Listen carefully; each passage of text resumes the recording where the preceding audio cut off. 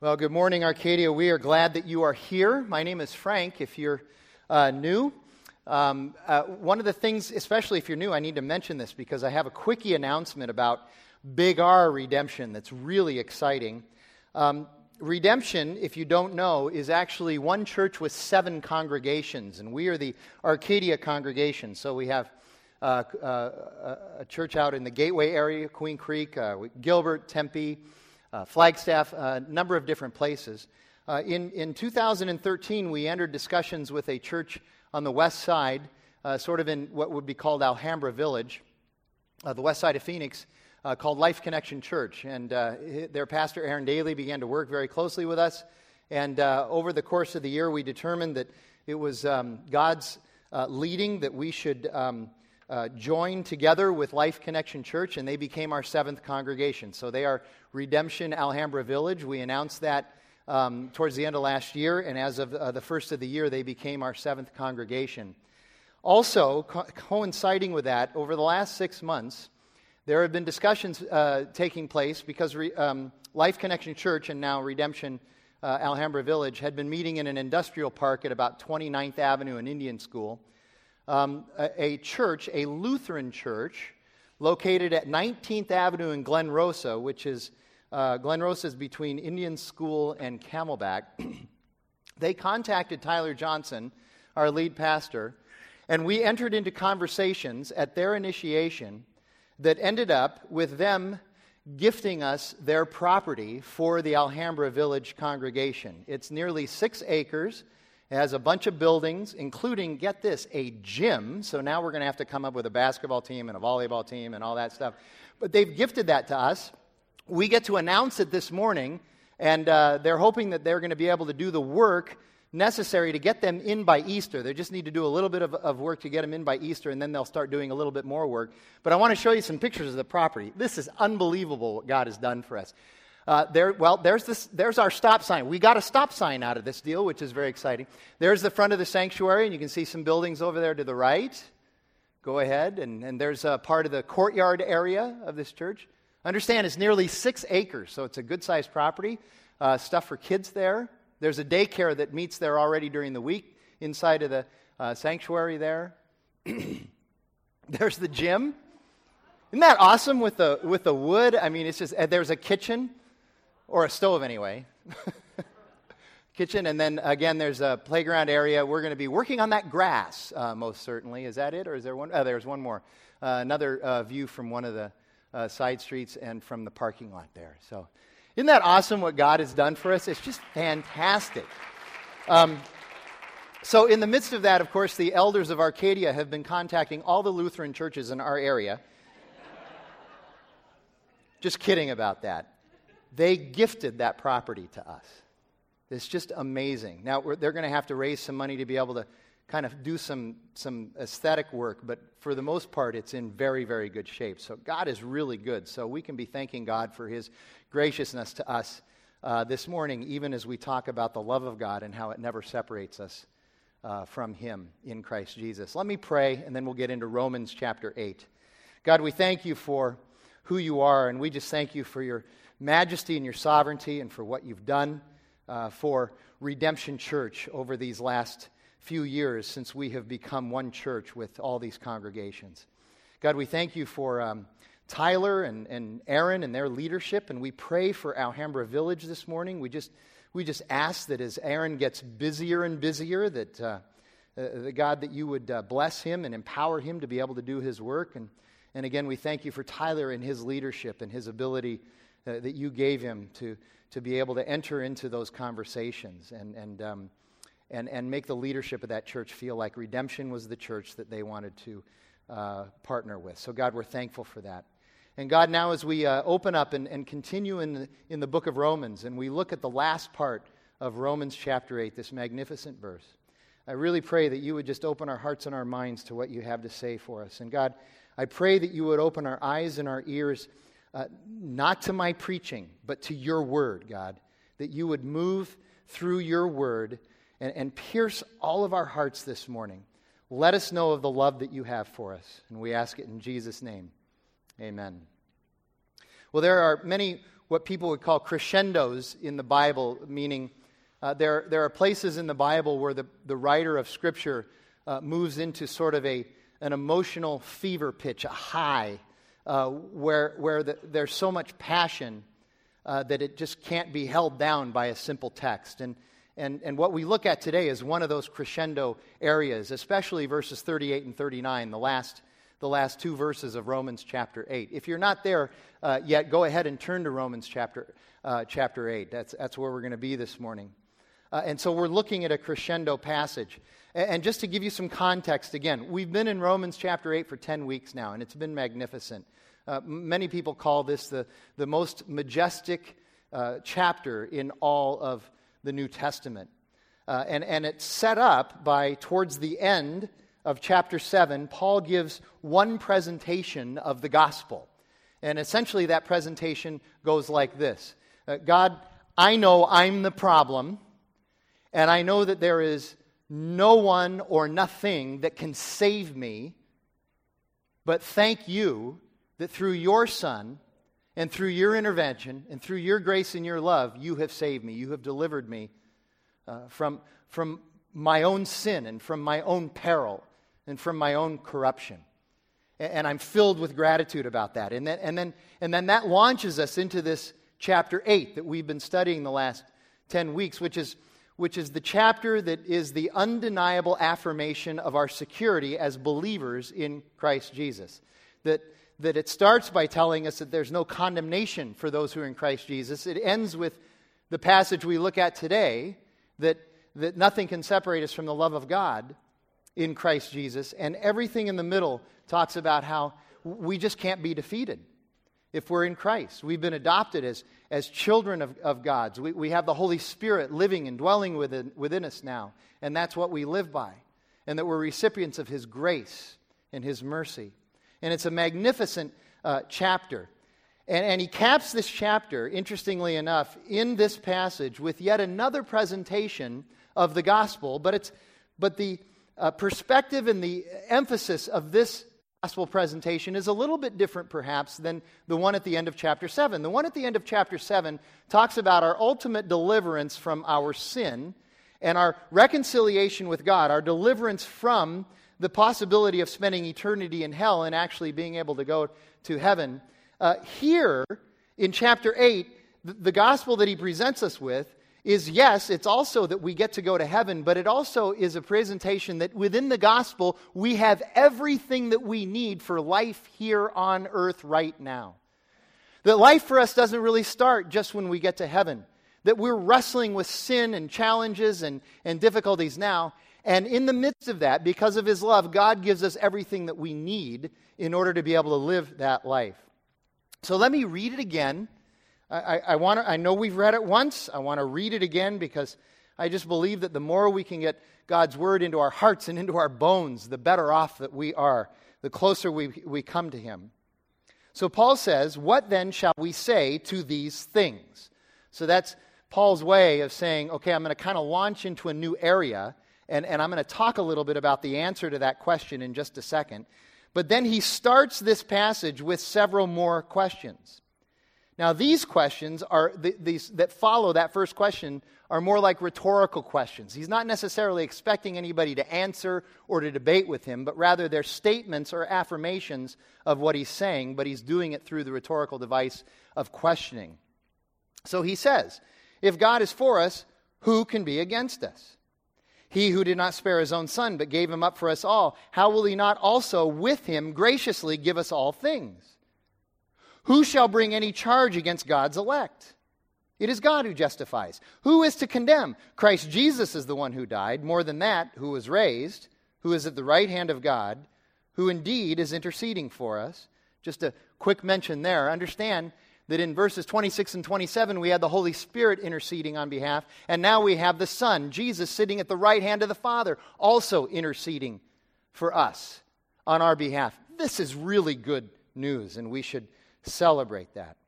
Verse 35, who shall separate us from the love of Christ? Shall tribulation or distress or persecution or famine or nakedness or danger or sword?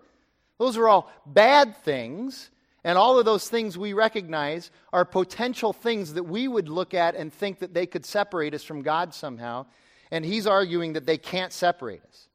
As it is written, and then he quotes Psalm 44. For your sake we are being killed all the day long. We are regarded as sheep to be slaughtered. I want to unpack that during this message because that's really important to understand what Paul is trying to say there, because it seems a little bit random and a little bit harsh. Verse 37, no, in all these things we are more than conquerors through him who loved us. For I am sure that neither death nor life, nor angels nor rulers, nor things present, nor things to come, nor powers, nor height, nor depth, nor anything else in all creation will be able to separate us from the love of God in Christ Jesus our Lord. So Paul starts by asking the question, what are we going to say to these things then? These things. Paul knows that his previous section in Romans chapter 8 is going to raise all kinds of questions in his context, and of course they raise questions in our context. We've been working through those questions. We wrestle with these things even today, and it's a good wrestling. And these 9 verses that we look at today are not his only answer to these things. In fact, he's going to use all of chapter 9, 10, and 11 also to be looking back at and answering this question, what do we say then to these things? And what are these things? It's these things of foreknowing and predestination and calling and what is God's goodness and what is God's purpose. All of those things that we looked at essentially in verses 26 through 30 for the last 3 weeks. And Paul's claim, first of all, in these 9 verses that we look at is that, well, the first thing I would say about these things is that there's tremendous privilege and benefit to these things because there's nothing that can separate us from the love of God in Christ Jesus. And so we'll look at that today. So the first answer that Paul gives us is not wrestling with the theology of election. That's coming. Don't worry. We're going to do that in 9 especially, in 10 and 11 as well. But rather, the first thing Paul does is to say, this is a really good thing. What I've just presented to you is a good thing because it affirms your security in God through Jesus Christ, and nothing can separate us from that love. But then he does go off and to talk about what you and I struggle with the most, and they struggled with as well. And if you wanted to just oversimplify it and boil it down, it would be the not fair theology of election. Because that's how we often approach this conversation about election and predestination and foreknowledge and those things. Well, all of chapters 9, 10, and 11 are in response to Paul's assumption that chapter 8 is going to raise those questions, but also in 10 and 11 especially, we get an understanding, or at least a little better understanding, of Paul dealing with the fact that in the church at Rome, there was maybe some contention between the Jews and the Gentiles, the different ethnicities in there, in trying to assert their priority in salvation in God's plan. And so Paul uses chapters 10 and 11 also to address that. That's looking ahead, but today we answer the first part of the question. God loves us with a love that we cannot fathom, a love that we can never be separated from. And Paul presents this part of his answer to the what shall we say question with 5 more questions. And I know some of you are doing the math and you're going, there's more than 5 questions there. Well, we're combining a couple of those questions because they're essentially asking the same thing. I told you last week that the great preacher John Stott called the 5 verbs that we looked at last week in verses 29 and 30, the 5 undeniable affirmations of our security in Christ. In verses 31 through 35, Stott calls these the 5 unanswerable questions.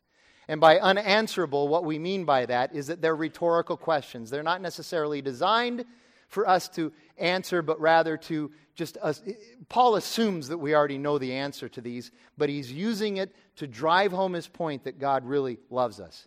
And that first question is at the end of verse 31. If God is for us, then who can be against us? And that's an interesting question because maybe it's not quite worded to explain what Paul really means by that question. certainly things are going to come against us. People are going to come against us. There are things that come against us. Just because we're in Christ, it doesn't mean that we quit having challenges.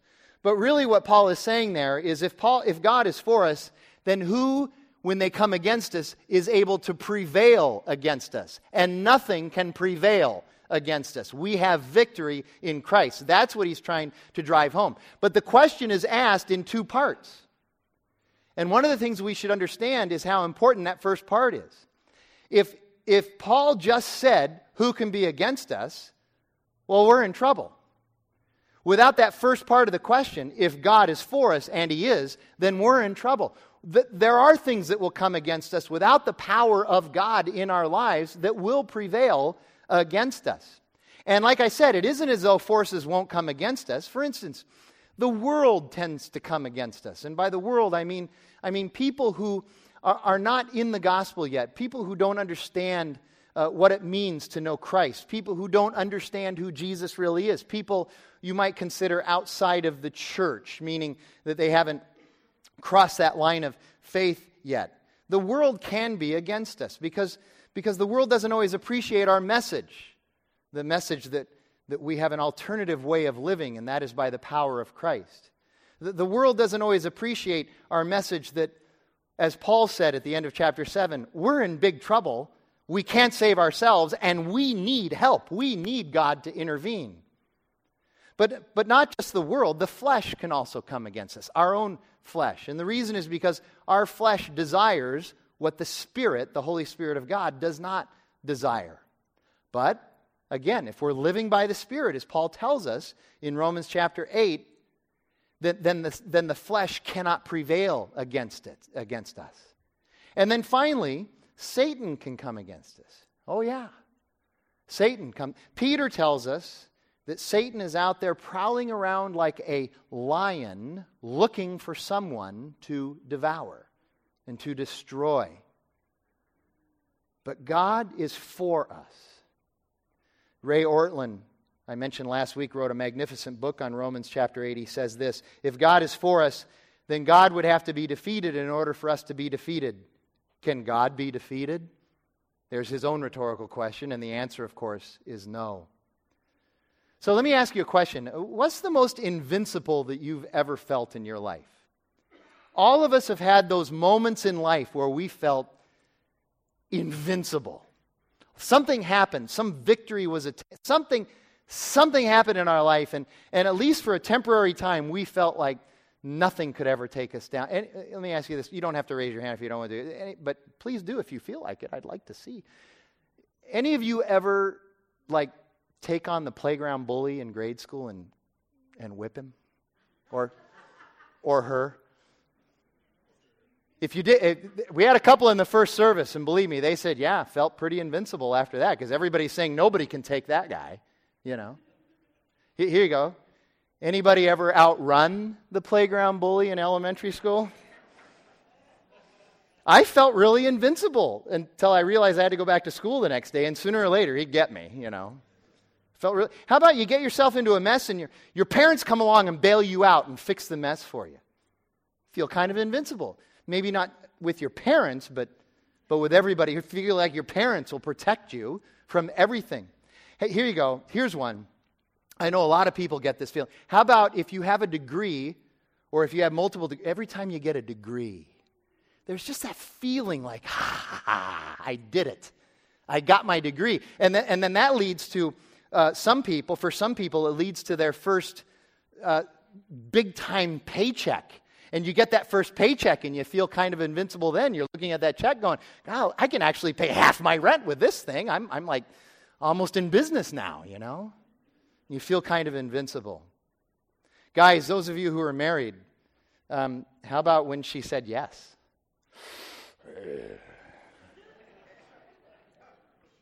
Ladies, how about when he finally got the courage to ask you? Well, it's about time. Maybe you didn't say it out loud. None of this holds a candle to God. We can't take any of those times when we felt that way, when we felt that great. I even think of guys that win the Super Bowl, or maybe somebody who wins Wimbledon. The people who just won gold medals at the Sochi Olympics. There was that feeling of invincibility, at least temporarily. None of this, no matter how good it is, can possibly hold a candle to God being for you. And here's what's really wild about that, and part of the context of this passage that we have to press into, and it's the fact that we are the most invincible when we are right in the middle of God's will, and very often, God's will either takes us or allows us to go into times of suffering, tribulation, and persecution. And even in the midst of that, when we're asking all those questions, and when we're wondering about God's love for us, and we're wondering about God's power for us, and we pray, and we cry out, and we say, "Where are you, God?" Even then, we are at our most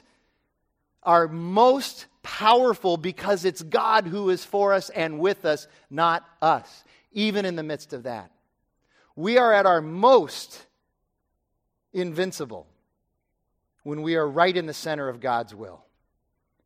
And that leads us to our second question. And this is the question where I'm going to spend probably the majority of our time. And it comes in verse 32. He gave up His Son for us. How can He not graciously give us all things that we need?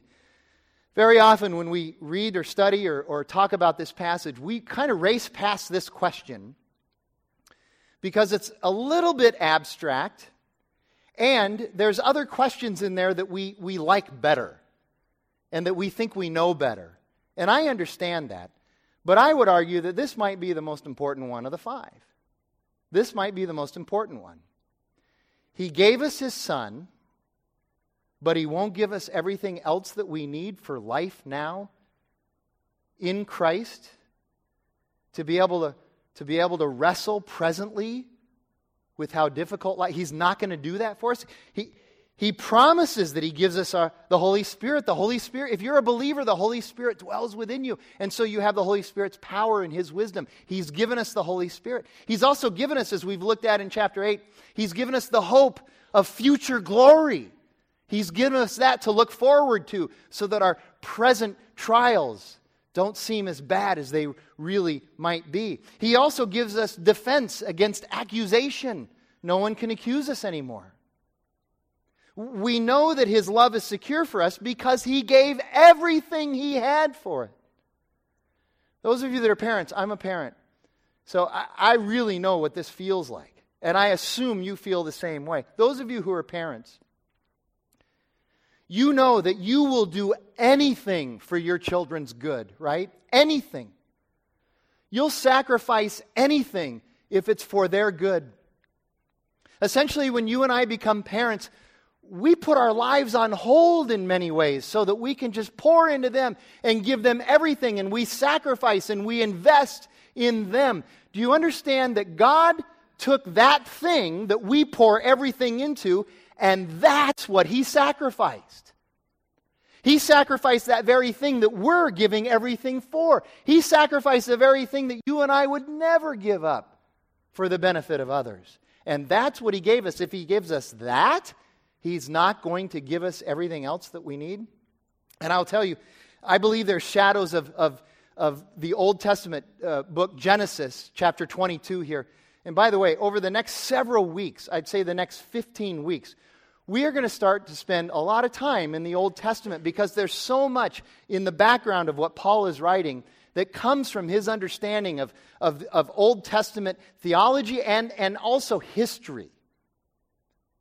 And I believe that here in the background, there's an echo of Genesis chapter 22. In Genesis chapter 12, God calls Abraham.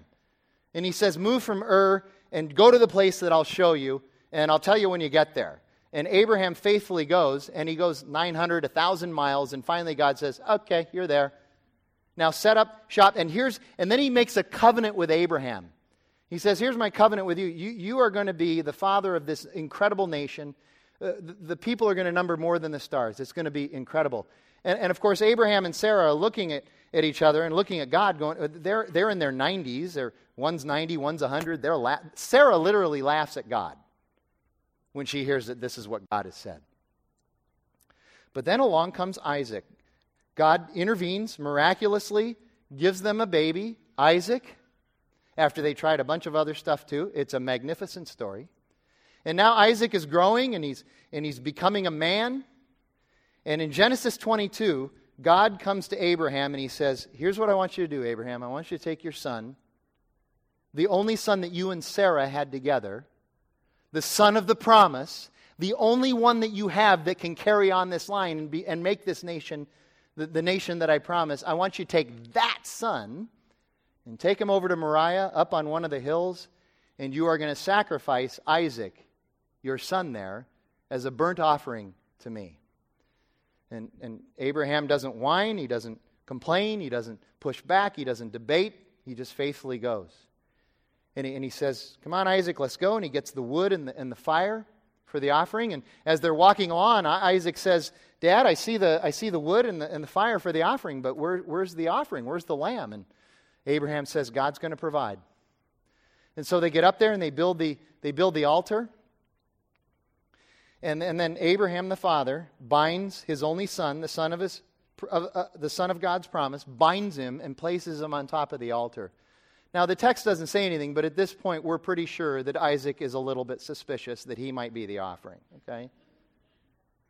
And then Abraham reaches for the knife. An angel of the Lord intervenes, and they find a lamb over in the thicket.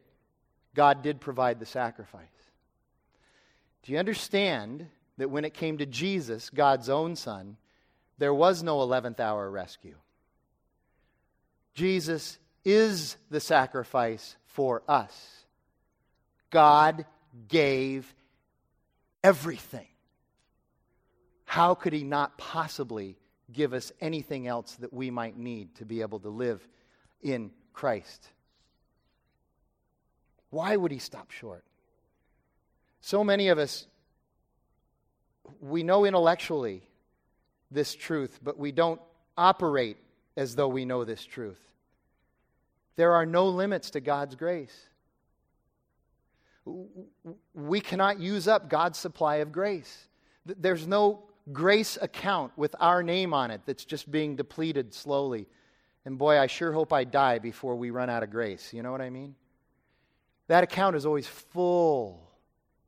It never depletes. He's always there giving us what we need. We are secure in the love of God. So, just what is it that we need? That sounds really abstract and interesting and wonderful, but where's the application? What is it we need? And I would suggest, again, just like last week, we have to look at the context. What we need is actually in verse 29, which we talked a lot about last week. What we need is to be conformed to the image of God's Son. We need to be in relationship with Jesus, moving toward Jesus, looking more and more like Jesus all the time, being conformed to who Jesus is. In other words, what we need is about sin and spiritual wrestling and spiritual warfare even, and our connectedness with God through Jesus Christ, His Son. I've found, and I've been guilty of this myself, and there's times that I'll even slip into this. Too often the American church is way too hung up on salvation only being about us being let off the hook for our sin and nothing else. Cross that line of faith, you get to go to heaven and move on with your life next. And that's not what it is all about. That's important, yes, but that's not what it's all about. It's more than that. We are being conformed to God's Son, and we have this present battle right now of being conformed to God's Son. If He wanted us just to go to heaven, He would save us and then take us right to heaven. But we have this life to live here. And this life now is to be conformed to His Son. And as I said, it's a present battle, and that present battle is going to create tension and angst and wrestling and sometimes hardship and suffering, as Paul says here. We get heaven, yes, and I am glad for that. I can't wait. I've told you I'm a Philippians 1 Christian. It's far better to go and be with Jesus. I get that, okay? But in the meantime, we are being conformed to Christ. So in the meantime, what we really get, it's not just heaven. What we really get is the Son's relationship with the Father and His affection for us. We get the Son's relationship with the Father and His love and affection for us. There's a verse in John 3, it's one of my favorites. It's John the Baptist sees Jesus and he says, he must increase and I must decrease. And I love that because I have pride issues, and that verse is a little bit about pride. Need to humble myself, and so I love that verse. But I got to tell you, as good as that verse is, and as true as that verse is, that's not the end goal. The end goal is not that he would increase and that I would decrease. The end goal is really communion with God and conforming to the image of his Son. Vine and branch, God in us and we in God. That's the goal. So what would be the practical implications of this? Yes, we need to talk practically about this. Let me speak just autobiographically for a minute. If I were completely conformed to Jesus Christ, just imagine if that were to happen, complete conformity to Christ Jesus, I think I would be a pretty awesome husband and father. And that would be great. Jackie's out of town. She's in Denver for a volleyball tournament this weekend. That's why I'm preaching this right now. She doesn't listen to the podcast. She'll never know. Because she'd be going, amen, amen, amen. Here you go. If I were completely conformed to Christ, I would be a better pastor, a better shepherd, and a better preacher. The closer I get to Christ, the better I'm going to be able to do those things. The more conformed I am to Christ, the better I'm going to be able to do those things.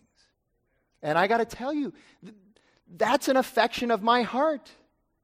I came here a little over 2 years ago with great trepidation. Anytime you change, there's great trepidation. And there was trepidation on your part as well. And I'll tell you, I have grown to love this church with a love I could never fathom that I would have for a church. It's been unbelievable. And I want to be a better pastor. I want to be a better shepherd. I want to be able to do that. But in all of those scenarios, husband, father, pastor, what comes first? Conformity to Christ. As good as being a better father, a better pastor, a better husband, as good as those things are, that's not the goal. The goal is conformity to Christ.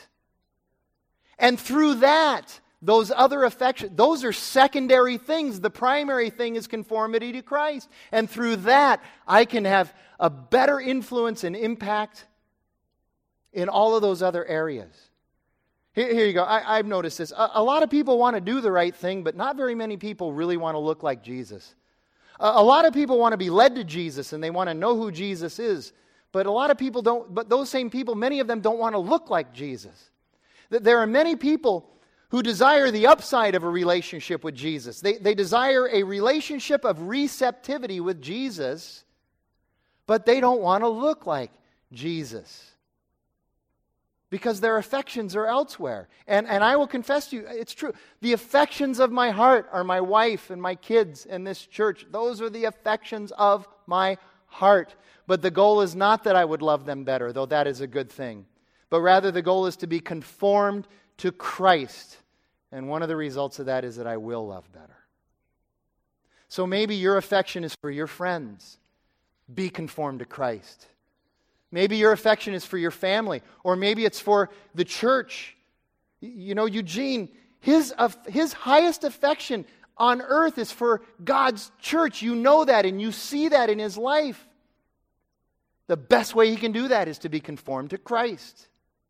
Maybe your affection is for the city, or your neighborhood, or for the creation itself. These are all wonderful things, and our affection should be there, and we should affirm those affections. But the first thing we need to do is be conformed to Christ. That's our call, verse 29. And God gives us everything we need to be able to do that. So that's question 2. Questions 3 and 4 I'm going to handle together. Let me read verses 33 and 34 so you're reminded of those questions. Who shall bring any charge against God's elect? It is God who justifies. Who is to condemn? Christ Jesus is the one who died, and more than that, who was raised, who is at the right hand of God, who indeed is interceding for us. I want you to imagine a court scene. Not difficult to do. We all watch TV or movies at times. Some of us are even in that business. Many believe that a court scene is what God had in mind when he wrote these two questions because of the, quote, forensic nature of the language here. And it's the scene of a verdict that has already been read. It's that scene where the judges come in and pronounce judgment, and the trial is over, but it's the aftermath after the verdict's been rendered. And the verdict that God, the judge, has given for you is not guilty. And the trial is over. God has proclaimed your victory in Jesus Christ, and there's nothing anyone or anything can do to change that verdict. But now someone comes and tries to accuse you after the fact. Guess what? It falls on deaf ears. You are in Christ now. God is not going to listen to this accusation. The case cannot be reopened. No one can bring a charge against those whom God has already exonerated, and those whom God has already exonerated can never be condemned. That answers both of those questions right there. And again, don't turn there. I'm going to ask you to turn to something else in the Old Testament in just a minute. But I want to read to you. A lot of people think, and I would agree, that Paul maybe had Zechariah, which is an Old Testament prophet, Zechariah chapter 3, verses 1 through 5 in mind when he wrote that. Listen to Zechariah chapter 3, verses 1 through 5. Then he showed me Joshua, the high priest, standing before the angel of the Lord, and Satan standing at his right hand to accuse him. And the Lord said to Satan, "The Lord rebuke you, O Satan. The Lord who has chosen Jerusalem rebuke you. Is this not a brand plucked from the fire?" Now Joshua was standing before the angel, clothed with filthy garments. Being clothed in filthy garments is a symbol or a sign of the sin and corruption that Joshua had. He's dirty. He's sinful. He's corrupt. And he's clothed with filthy garments. And the angel said to those who were standing before him, "Remove the filthy garments from him." And then the angel said to him, "Behold, I have taken away your iniquity, and I will clothe you with pure vestments." And I said, "Let them put a clean turban on his head." So they put a clean turban on his head and clothed him with garments, and the angel of the Lord was standing by. That's you and I in Christ Jesus. No one can bring a charge. No one can condemn us. God is standing right there to rebuke any charge, any suggestion of condemnation. And Jesus sits at the right hand interceding for us. And that again is a sign of God's diligence in his love for us. And then verse 35 is our last question. There's actually two questions there, but it's the same question essentially, just reworded differently. Paul writes this, "Who shall spare us from the love of Christ? Who shall separate us from the love of Christ? Shall tribulation or distress or persecution or famine or nakedness or danger or sword?" All of these are rough things, tough things that come in our lives. But Paul is rolling now. Paul is in the zone. He's just in the flow. And of course, there is no answer. It's a rhetorical question. Nothing can separate us. And he starts this idea of the separation of us from the love of God. He starts this potential idea that maybe suffering and persecution could do it. And in verse 36, he quotes Psalm 44. This is verse 22 of Psalm 44. "Yet for your sake we are killed all the day long. We are regarded as sheep to be slaughtered." What exactly does that mean? I'm going to do something I think we need to do. It'll take us 5 or 6 minutes. I think it's really important. I really believe that too often when Paul or any other New Testament writer quotes an Old Testament verse, what we tend to do is quickly explain it, but we don't linger. And we need to linger a little bit here.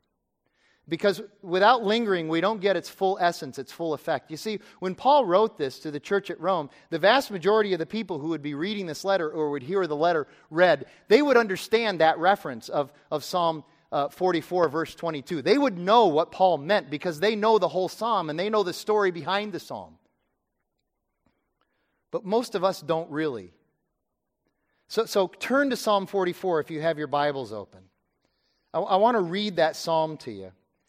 But I want to set it up a little bit. See, Paul is making an interesting point here inciting this psalm. He's saying, listen, these difficulties do strike us. If you're somebody that is in the gospel, if you're one of God's children, there are going to be difficulties. That's just the way it is. But even in those difficulties, we can't be lost by God. And that's what this psalm ultimately says. It's a lament psalm. It's a psalm that cries out and complains and expresses some measure of stress and anxiety. It's one that acknowledges that the life for those who love God is not always cupcakes and muffins. It's a challenge. It's hard. And it's one of the toughest lament psalms. It starts out really well, but then it just gets rough. But also, ultimately, what the psalm is telling us is that God loves us and God wins, and therefore we cannot be defeated. We are more than conquerors. And the psalm is written by, according to Scripture, the sons of Korah. So who is Korah? Okay, Korah is this guy from the Old Testament again, from the book of Numbers. There's a book in the Old Testament in the first 5 books called Numbers. It's chapter 16. I would encourage you to read the story. It's a wild story.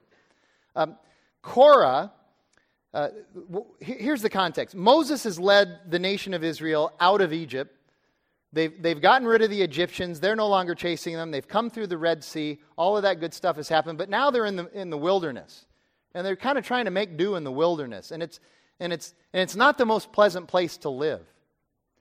And Korah is a little upset that they're now stuck in the wilderness. And he's one of those people that begins to reminisce about what it was like when they were in slavery in Egypt. But at least when they were in slavery, they got to eat things like cucumbers and leeks. And he misses the cucumbers and the leeks.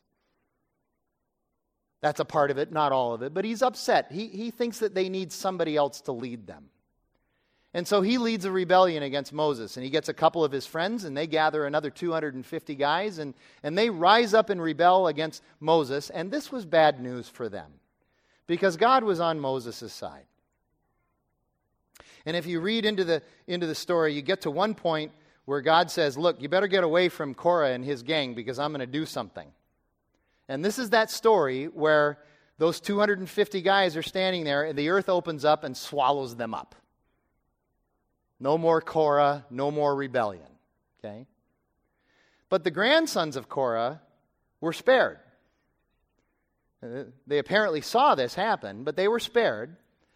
And their clan, the sons of Korah, their clan goes on to be a very important clan. The protectors of the ark and warriors and fighters for David.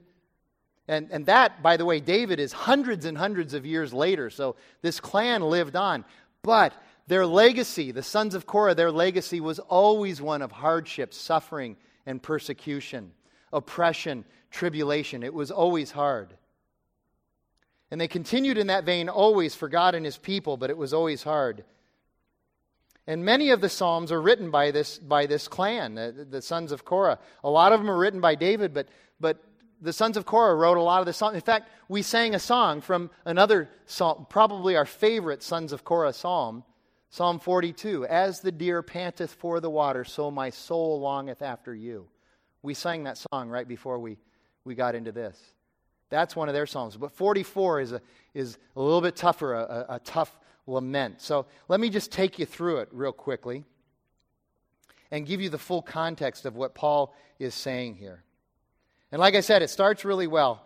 O God, we have heard with our ears, our fathers have told us, what deeds you performed in their days, in the days of old. You with your own hand drove out the nations, but them you planted. You afflicted the peoples, but them you set free. For not by their own sword did they win the land, nor did their own arm save them, but your right hand and your arm, and the light of your face, for you delighted in them. You are my king, O God. Ordain salvation for Jacob, for Israel. Through you we push down our foes. Through your name we tread down those who rise up against us. For not in my bow do I trust, nor can my sword save me. But you have saved us from our foes, and have put to shame those who hate us. In God we have boasted continually, and we give thanks to your name forever. So they're acknowledging that God is the one who intercedes for us, who fights for us, who wins for us. And we must remember that that as he does, we only boast in him. It's not by our power that we can do that. But now here come the trials, the challenges, and the suffering. Verse 9, but you have rejected us and disgraced us. You have not gone out with our armies. You have made us turn back from the foe, and those who hate us have gotten spoil. You have made us like sheep for slaughter. You have scattered us among the nations. You have sold your people for a trifle, demanding no high price for them. You have made us the taunt of our neighbors, the derision and scorn of those around us. You have made us a byword among the nations, a laughingstock among the peoples. We don't like to be mocked, do we? You ever been mocked? We don't like that. They didn't like it either. All day long my disgrace is before me, and shame has covered my face. At the sound of the taunter and the reviler, at the sight of the enemy and the avenger. And what they're saying here is, truth is, God, when we go through this hard stuff and we begin to ask you where you are, where is your power, where are your promises, why is it that what we think is good doesn't look like what you think is good? It is hard for us to see your goodness. It's hard for us to see your spirit. It's hard for us to see your purpose in the midst of this. It hurts when we're mocked and we lose these battles. We know that we're going to lose battles but ultimately win the war, but it's still no fun to lose those battles, and we wonder where you are in the midst of those battles. What are you doing, God? Verses 17 through 22. All of this has come upon us, though we have not forgotten you. And we have not been false to your covenant. Our heart is not turned back, nor have our steps departed from your way. Yet you have broken us in the place of jackals and covered us with the shadow of death. If we had forgotten the name of our God or spread out our hands to a foreign god, would God not discover this? For he knows the secrets of our heart. Yet for your sake we are killed all the day long. We are regarded as sheep to be slaughtered. There's the verse that Paul quotes in Romans chapter 8. Paul is saying, listen, the sons of Korah remained faithful in their trials and even cried out, where are you, God, as we remain faithful? They never did seek after other gods, even though they probably could have justified it because of the suffering they were going through. They remained faithful in their trials. And this has been happening to the people of God since the very beginning. We must understand that. And then the psalm finishes. Awake! Why are you sleeping, O Lord? Rouse yourself. Do not reject us forever. Maybe you've never prayed those exact words of Psalm 44, but you've prayed words just like them. Come on, God, where are you? I need you right now.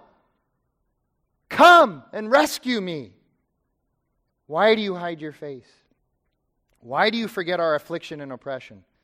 For our soul is bowed down to the dust. Our belly clings to the ground. Rise up, come to our help. And then here's the payoff sentence.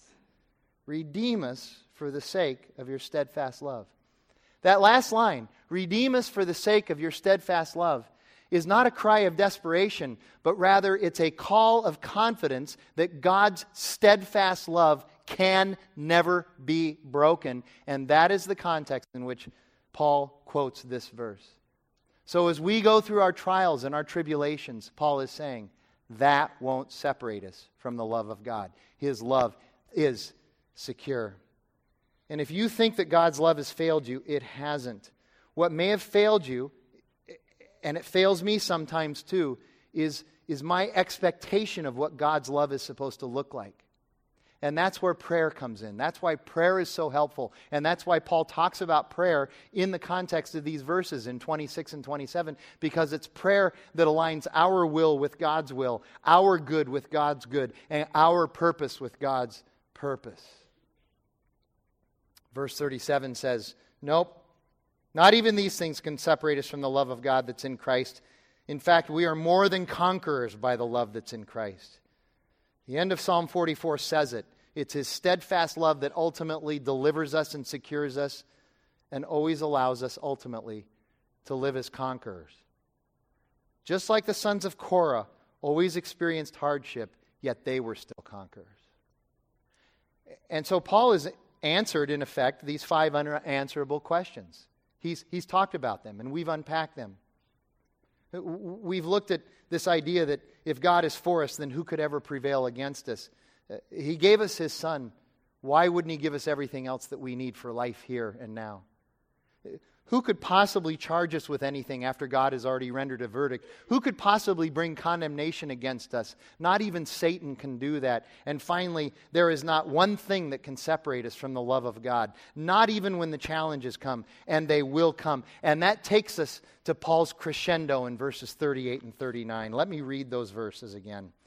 For I am sure that neither death nor life, nor angels nor rulers, nor things present, nor things to come, nor powers, nor height, nor depth, nor anything else in all of creation will be able to separate us from the love of God in Christ Jesus our Lord. Two commentators said essentially the same thing about these two verses. They said that verses 38 and 39 do not need interpretation because instead they inspire reflection. So often you and I desire to dig deep into the text and find out what it really means, that sometimes we don't stop and read verses like these and understand that we should just stop and rest in them. And so rather than digging, let's just rest in 38 and 39.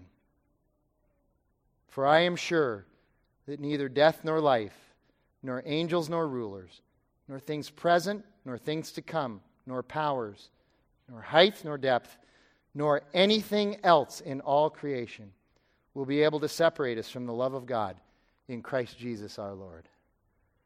Jack is going to come and lead us in our time of response. God, we thank you for your love, your inseparable love. God, we thank you that Paul has taught us that this morning. God, I pray that we would be people that would lean into that would understand that would live in victory of the gospel promises, including this promise that nothing can separate us from your love. God, you give us what we need for this life, so help us to live by that. We ask it in Jesus' name. Amen.